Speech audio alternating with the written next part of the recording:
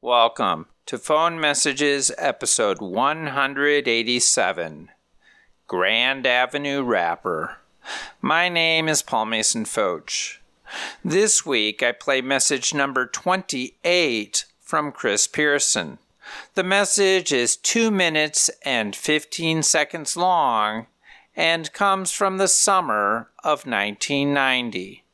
Here we go.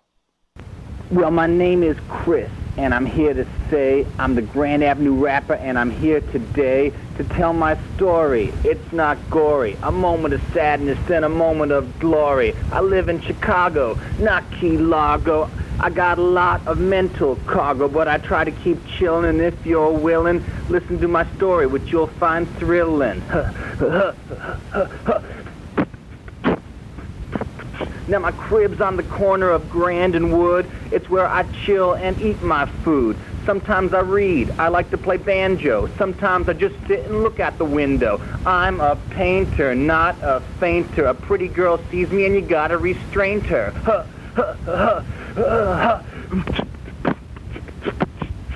Now during the day I paint fake marble, fake wood. It's understood this ain't no garble. I'm working for Jorge. It's the same old story. A moment of failure, then a moment of glory. I make my veins. It's so profane. I must maintain it's just a name, 'cause Jorge's cheap and I can't sleep. I lie awake counting the marble sheep. Got dreams of money, a special honey, maybe a farm with some pigs and bunnies. But life is short and I'm the sort of guy who needs a lot of love and support. So love me, ladies, and love me, gents. Love me, love me. It's time well spent.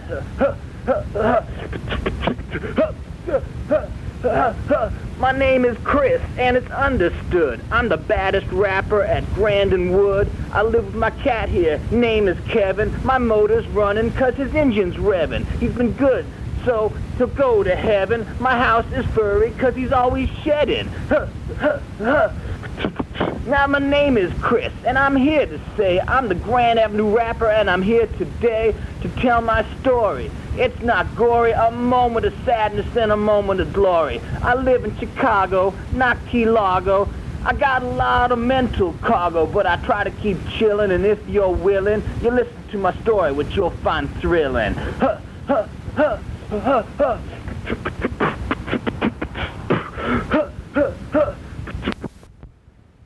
That's so funny. That's an early version of this song because I know that the line changed. I'm saying a moment of sadness, then a moment of glory. I think it became a moment of failure, then a moment of glory in the final version of the song. So you moved to Grand and Wood. Maybe 89, something like that.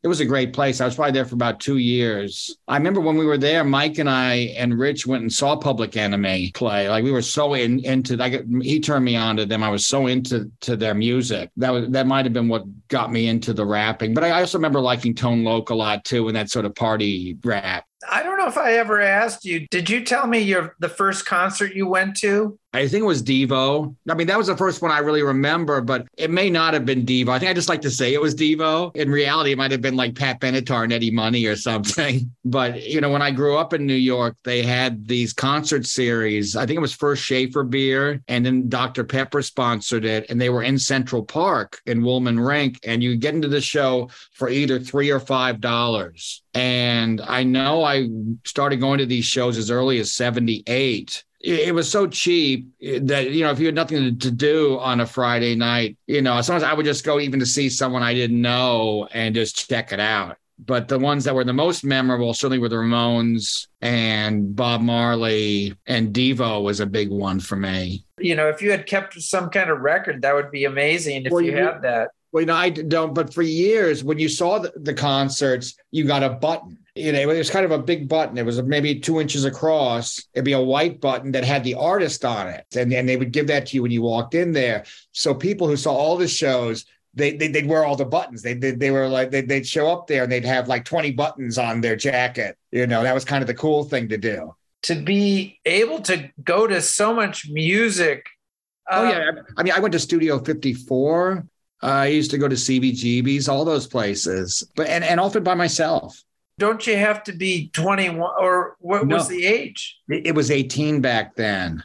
I think I was the last year where the drinking age was 18. But when I was 13, I passed for 18, or maybe they didn't care back then. I mean, I know I had a fake ID that I got in Times Square. It wasn't the way it is now, where the IDs have some sort of a chip in the back that they can scan. I used to go to bars when I was 13 years old. I remember hanging out in this German bar in the neighborhood of Yorkville, where I grew up, on the Upper East Side, and going in there, you could put that $1 down on the table and get 2 beers and leave a 15-cent tip. I mean, they were pretty small beers, but I'd hang out there, and on a Friday or Saturday night, it would just be a bunch of these like 13 and 14-year-old kids and these old German men. I mean, I don't even remember even getting carded going to places like 54, but I think they probably liked having younger people in there too. I think, they probably thought it was sexy. Did your parents, did they know you were drinking, or? It's a good question.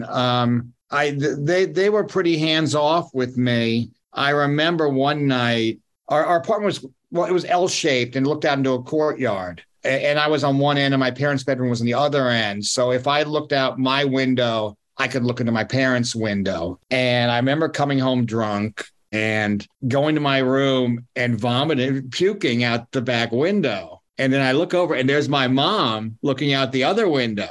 Maybe 5 minutes later, there's a little knock on the door. And I opened my door and there was like a big pot in it to puke in. She just left the pot and then I went back to her room. And I'm not saying she was a great mom, but they were always very sort of hands off with me and let me do whatever I wanted to. I don't know if that was a style of parenting back then, but they were very passive parents, like I remember coming home tripping on acid, and I had 2 friends of mine, or maybe 3 friends from school, and I remember talking to my parents. I mean, not about, they're like, "Oh, how you doing? You look a little bit funny." And I'm like, yeah, I feel kind of funny. And they probably saw it. And they're like, "You know what? We're going out to the movies now. We'll see you later on." And they just left. While Chris likes to remember his first concert as Devo, he also acknowledges that it could have been something else. In fact, of the 3 groups he mentioned seeing at Woolman Rink, it was Bob Marley and the Wailers who performed earliest. The year was 1975, and tickets were only $2.50 for ground level and $1.50 for the balcony. However, after telling Chris the year of Marley's show, he said he was actually thinking of Peter Tosh, who played in August of 1979. Tosh, of course, was a former Wailer and performed some of their songs in his set. The Ramones also took the Woolman Rink stage in '79 and Devo in 1980, when tickets had been bumped up to $5 and $3. When the festival began in 1966, admission was only $1. And the sponsor was Rheingold Beer. Schaefer Beer became sponsor in 1968, and Dr. Pepper took over in 1977. Noise complaints forced a move to Pier 84 on the Hudson in 1981, and sponsorship of the concerts changed again in '83 when Miller Beer stepped in. Finally, Reebok sponsored the show's last 2 years, '89 and '90. A 1991 Newsday article blamed the demise of the concert series on the conditions of the Pierce lease, which limited ticket prices, and a bad location. One promoter called it a flat, ugly pier on the wrong side of town on a polluted river. You can find me at a beautiful location, pfoch.com. That's pfotsch.com. The interview was edited this week by Chris's niece, Sadie Levin. Many thanks to her and to Chris for his 70s flashback. And thank you for listening. Talk to you next week.